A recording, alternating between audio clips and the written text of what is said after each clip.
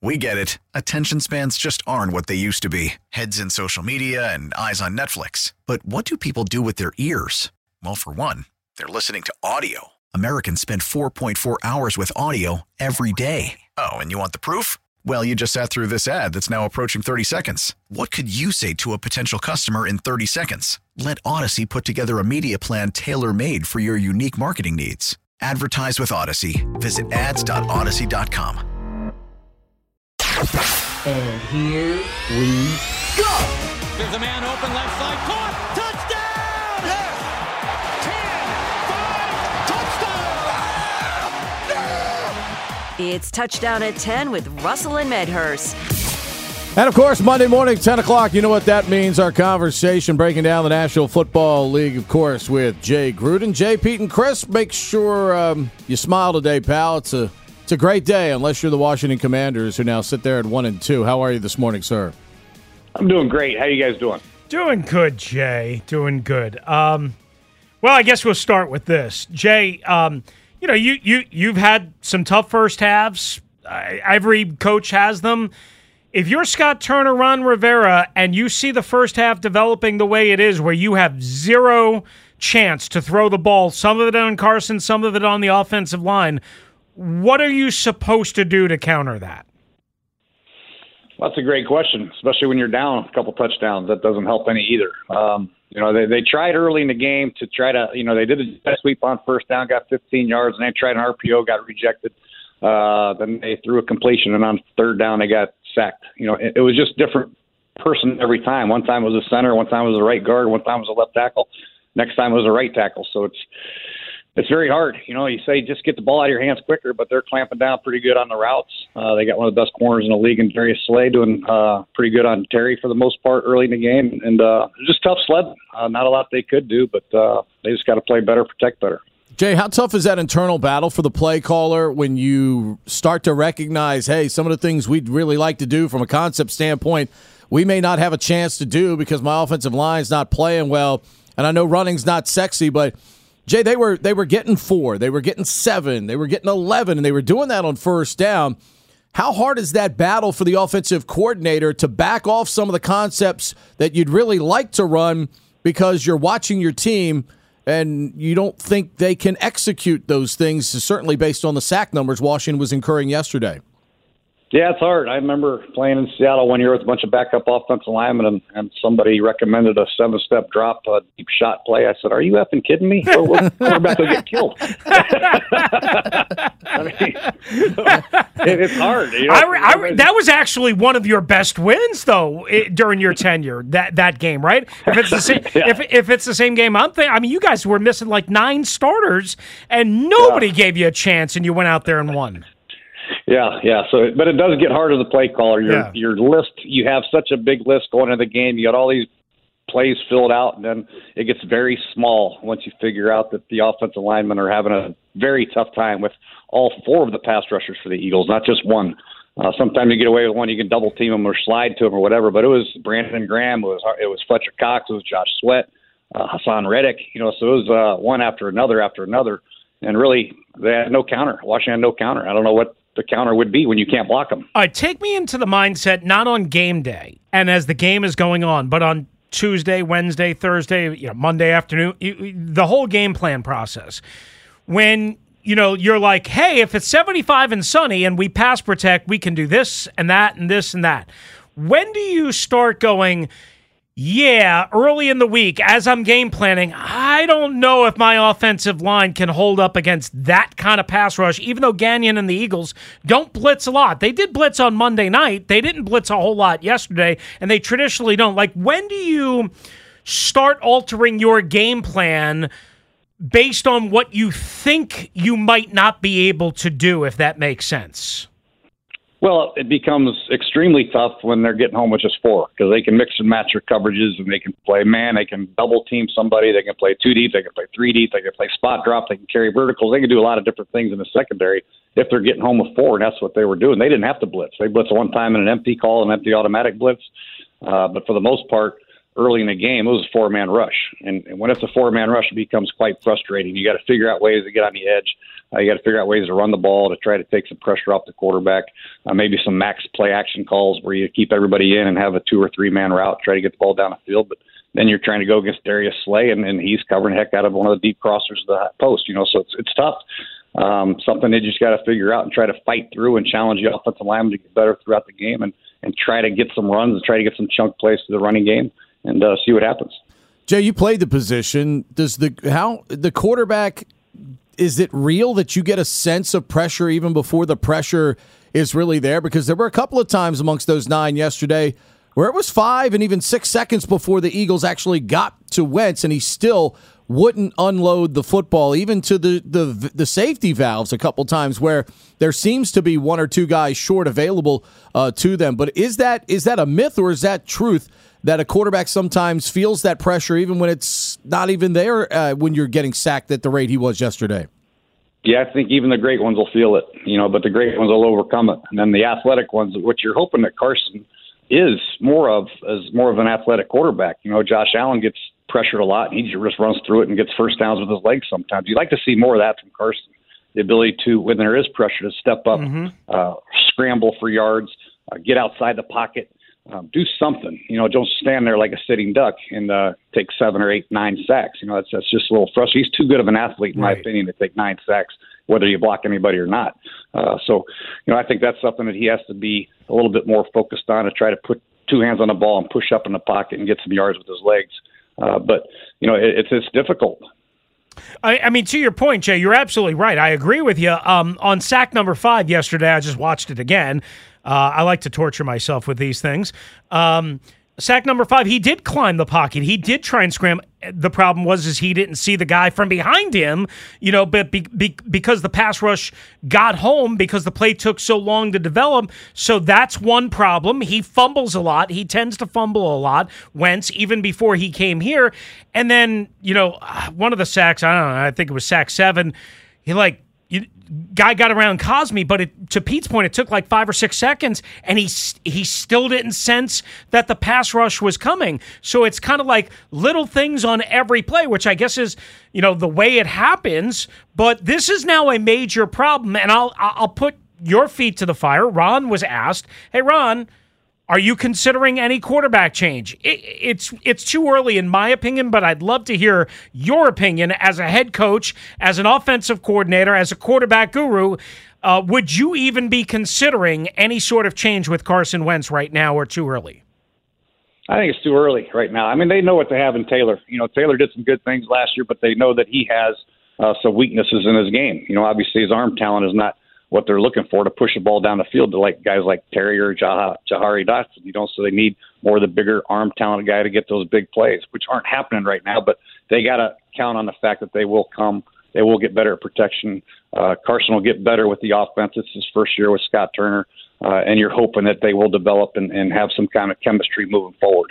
Making a quarterback change now doesn't make any sense, in my opinion, but obviously they know what Taylor is. Then later on, if this trend continues with the sacks and the turnovers, then get a more athletic guy in there and see what can happen. Jay, right now when you come out, this team 2 games in a row now has come out very slowly offensively, and you certainly script all week. You have an idea of what you want to do early in the football game, but what leads to that, especially when you see it, and is it alarming to a coach when your team doesn't go out and execute very well early in the contest on a Sunday afternoon? Well, I think when you're looking at what happened against Detroit, I think Philadelphia is probably salivating. They knew they could get pressure with their 4-man rush. They knew they had a better front than even Detroit, and wreaked all kinds of havoc on Washington. So the defense coordinator was like, hey, let's just rush these 4 guys and be more physical than them up front. So now the challenge is, can the offensive linemen become more physical and dig down deep and play better? I know Andrew Norwell from Jacksonville, I had him there. I know he's a big physical guy. They got to get the other guys going. They got to get the center issue fixed. Obviously, the tackles got to play better, more physical. That's the challenge that they have. That's the only challenge. That's the only remedy that they have, is to challenge those front 5 guys and make sure they play better, more physical. Jay Gruden with us, of course, former Washington Redskins head coach and Jacksonville Jaguars, Cincinnati Bengal offensive coordinator, now an executive consultant for Sean McVay and the Super Bowl champion L.A. Rams. All right, one more on the whole Commanders mess. At 1-2, right? You're heading to Dallas. Yes, road game. Yes, division game. Second straight game that you're going to get a team coming off a Monday nighter. Cooper Rush, although Cooper Rush is 2-0 as a starter in the last 2 years, maybe 3-0 after tonight. Like, what is your message to these guys as a coach? Is it just, well, guys, we've got to play better in the first half and we'll be fine? Or is it turn over a table and kick some thing in the locker room and fire somebody up so they run through a wall? Like, how do you deal with that when you're 1-2? It's a long season, but clearly, Jay, the temperature doesn't feel right here. Yeah, I mean, the leader's got to step up. There's only so much a coach can do as far as talking and yelling and showing film and being that type of guy. Eventually, the leaders of the football team got to step up and make sure that things get righted on the practice field. It starts with meeting rooms, taking accountability, and then going out and practicing your tail off, and then making sure you're doing whatever you can to prepare for the next game. If you can't block Philadelphia's front, you're going to have a hard time with DeMarcus Lawrence and Micah Parsons. That's for darn sure. So the issue lies. This is not going to get any easier. Just because Philly's leaving town, they have one of the best defenses. Well, here comes Dallas, and they have one of the best pass rushers in the league. Two of them actually on the same team. So the challenge is there, and they got to know it. They got to understand it. And they got to relish it, and they got to accept it and step up. Jay, let's talk about that game tonight. Brian Daboll's done a solid job here at the beginning of this season. Everywhere Brian's been, even both the college and the pro level, seems to really have a sound approach to what he's doing, whether he's coaching quarterbacks, coordinating offense, whatever it is. And certainly I don't think any of us saw the Giants getting off to this type of start. But thoughts on Brian Daboll as a coach, and clearly a guy that seems to, have a pretty good approach to what he's doing. Yeah, they've got a couple good wins. Anytime you win your first two games, you're doing something right, especially as a first-year coach. Obviously you're a first-year coach for a reason, because the team that you inherited probably wasn't very good unless the coach retired or something like that. So he's doing a good job of Daniel Jones. Obviously, it's well documented what he did with Josh Allen, and Daniel Jones doing a good job. And they're mixing it up with the running game. And obviously the addition of Saquon Barkley being 100% healthy makes that team very, very dangerous because of his ability to run the ball and then the play actions off of it. They got a couple of receivers to get down the field, but they're probably still a little weak in the receiver room, but the ability with Saquon Barkley helps them a lot, keeps them balanced, keeps their defense fresh, and makes them a threat to win every game. No doubt about it. All right, Jay, again, mentioned, obviously you do some work for the Rams, as we've detailed. They won yesterday 20-12.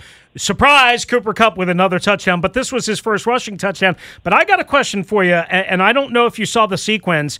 The Rams were up 13-6 early in the third quarter. Cliff Kingsbury on a 4th and 1 from his own 20, Jay. From his own 20, goes for it. And he does convert. He does get the first down, and they get a field goal out of it later in the drive. 4th and 1 from your own 20, down 7. Your offense not cooking against a divisional opponent. Right move, wrong move? What do you think? Well, that's the analytic guys. That's the question you got to ask them. No, I'm asking. Wait a second, Jay. I'm asking you. Jay, I'm asking you. And sometimes you need to try to jumpstart your team. Yeah. They weren't doing a whole lot offensively. They needed to get the defense some rest. They couldn't go another 3 and out and punt and give the Rams back the ball. So I think it was something that it was a calculated risk and one that paid off because it did get them a drive and get them some points. So sometimes as a coach, those were situations that was a gut feel, I'm sure, by Cliff. I think he just felt like, hey, we got to get our offense going. We got to challenge these suckers and make them get a yard, and they ended up getting it. I totally get the upside, right? I guess my argument is, and maybe it's me because I'm a conservative old man, is the downside is, again, you're only down 7. If you roll the dice there and you don't make it, which decent chance you don't, right? Teams fail on 4th and inches, 4th and 1 all the time. Basically, you're turning the ball over to the Rams, an explosive offense, at the 20-yard line, and basically giving them a free 3, if not a 7. And we've seen this. Hell, we saw it with the Chargers head coach. What's his name? Brandon Staley in the play-in game against the Raiders. last year in Week 17, and that failed, Jay. And I don't know. I mean, the downside to me seems much more than the risk, but I get the analytics are going to say one thing and common sense is going to tell you another. Yeah, and then, like I said, the feel for the game. You know, it was really not a lot going right for Arizona at that time, and they needed a jump start, and that's one way to do it. And then if you don't get it, you got to challenge your defense. Hey, it's a sudden change. You guys got to hold them to 3 points, and then we'll react and we'll come back. So, you know, it's about challenging your players sometimes in those situations. It's a gut feel. Sometimes the risk is greater than the reward, but the reward can really pay dividends if you succeed. Jay, no doubt Eastern Washington played a wide-open system, very offensive-friendly, but why is Cooper Kupp so good now, even on this level, playing against the elite of the game? Well, he's got sudden quickness. Every route looks the same. Sean does a great job of hiding them, getting them free releases, whether it's in the stack formations and bunch situations, motioning them, jet sweeping them, putting them in the backfield. It's a perfect marriage, Cooper and Sean McVay, the way they utilize Cooper. You know, they gave him a jet sweep. They copied the same play that the Lions scored, or the 50-yard jet sweep that the Lions got against the Redskins. The Commanders. Hey, they've changed names so many times, Jay. Believe me, we're all confused. Yeah. It's okay. But yeah, that's just, they utilize him perfectly, and Cooper does a great job of reading man or zone, working off leverages, and a great quickness in and out of his cuts. And he's got strong hands, and he's fearless. All right, so let me. I don't know how much of this game you saw. Baltimore, New England, obviously an impressive win for Lamar and the Ravens. Jay, I got to admit, I didn't. I was kind of hard on Lamar this offseason. I did not view him as an ascending pocket passer. Clearly, I'm wrong through 3 games. He's been awesome. What have you been able to see any of Lamar this year? And if so, what do you think stands out to you as the biggest reason why he is, at least right now, definitely an ascending passing quarterback? Well, yeah, he's getting better and better. You know, comes out of Louisville, which is my hometown, my city, my college. I love Lamar. I think what he can do with the ball in his hands, whether it's running the ball, whether it's the play actions, whether it's zone reads, whether it's quarterback designed runs, if he can get better and better at drop back passing like he's proven to be, he's an elite quarterback. That's just the way it is. I mean, it's not conventional. He's not a pure pocket passer, but this day and age, you don't have to be. You can hurt defenses a lot of ways, and he can hurt you a lot of different ways, whether it's direct snaps or the zone reads, like I mentioned. If he can get better and continue to get better with his drop-back passing, he's going to miss a few. There's no doubt about it, but he makes up for it with his ability to make the off-schedule plays and the throws on the run. Jay, I'm impressed with Mike McDaniel and the Dolphins from this standpoint. Yesterday, Buffalo ran 51 more plays. 51 more plays, and yet the Dolphins won in the fashion that they did. It's easier to win when everything is going well and your offense is cooking and your defense is playing great, but that type of win yesterday, to me, is the toughest type of win to get.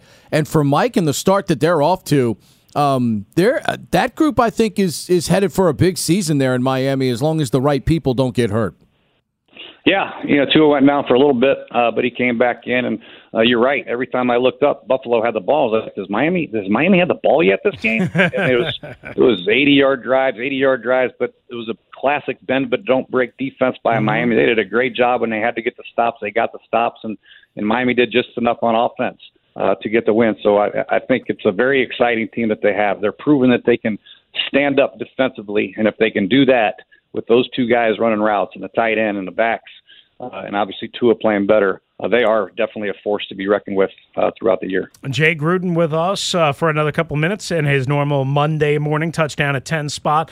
Russell and Medhurst here on the Team 980 and the Odyssey app. How about one of your former teams? I mean, while one of them sunk, the other one was really good. Jacksonville rolling over Staley and the Chargers in L.A. Not that that's an intimidating atmosphere by any means, but my gosh, all of a sudden, Jacksonville, we knew they added talent. Sheriff and Kirk, we saw them be a little plucky here week 1, and then they go and just roll right over the Chargers. That's an improved I know they're short on defense. I know J.C. Jackson's not playing. I know they got a bunch of injuries, but my goodness, Jay, 38-10 for the Jaguars.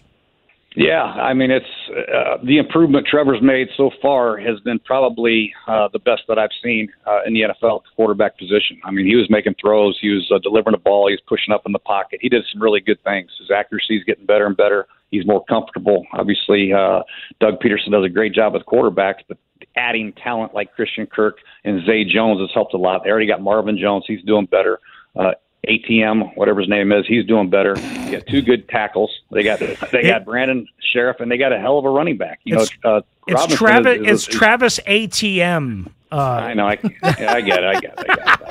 But, I'm only teasing. I'm a big fan of James Robinson. He was there when I was there. He's a tough kid. He's a hard-nosed kid. Great vision.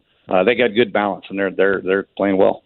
Jay, what do you do when you have a player that commits an egregious 15-yard penalty that probably snatches victory away from you, and the Chiefs end up taking the L to Kansas City? That free 15 yards that Chris Jones gave the Colts turned out to help the Colts eventually win the football game. Yeah, that's unfortunate. That's just one you put on your highlight reel and hope it never happens again. Chris has been known to make a play like that or two throughout the course of a year. You hope this is his last one. He's a great player, and he's done a lot of great things for that organization. But that was not one of his best moments. But moving forward, Indianapolis backs against the wall. You see a lot of 0-2 teams yesterday play their tails off, and that's what Indianapolis did. But you can't give a team like that any chance of thinking they can win by giving them free plays, especially on the road like that. Jay, appreciate the time. As always, sir, we look forward to talking to you again next week. All right. Thank you, guys. Thank you, Jay. Jay Gruden joining us here in his Monday morning 10 a.m. spot during Touchdown at 10 as we talk about the Commanders game and break down the league with a former Washington head coach and, of course, two-time offensive coordinator in the National Football League. We get it. Attention spans just aren't what they used to be. Heads in social media and eyes on Netflix. But what do people do with their ears? Well, for one, they're listening to audio. Americans spend 4.4 hours with audio every day. Oh, and you want the proof? Well, you just sat through this ad that's now approaching 30 seconds. What could you say to a potential customer in 30 seconds? Let Odyssey put together a media plan tailor-made for your unique marketing needs. Advertise with Odyssey. Visit ads.odyssey.com.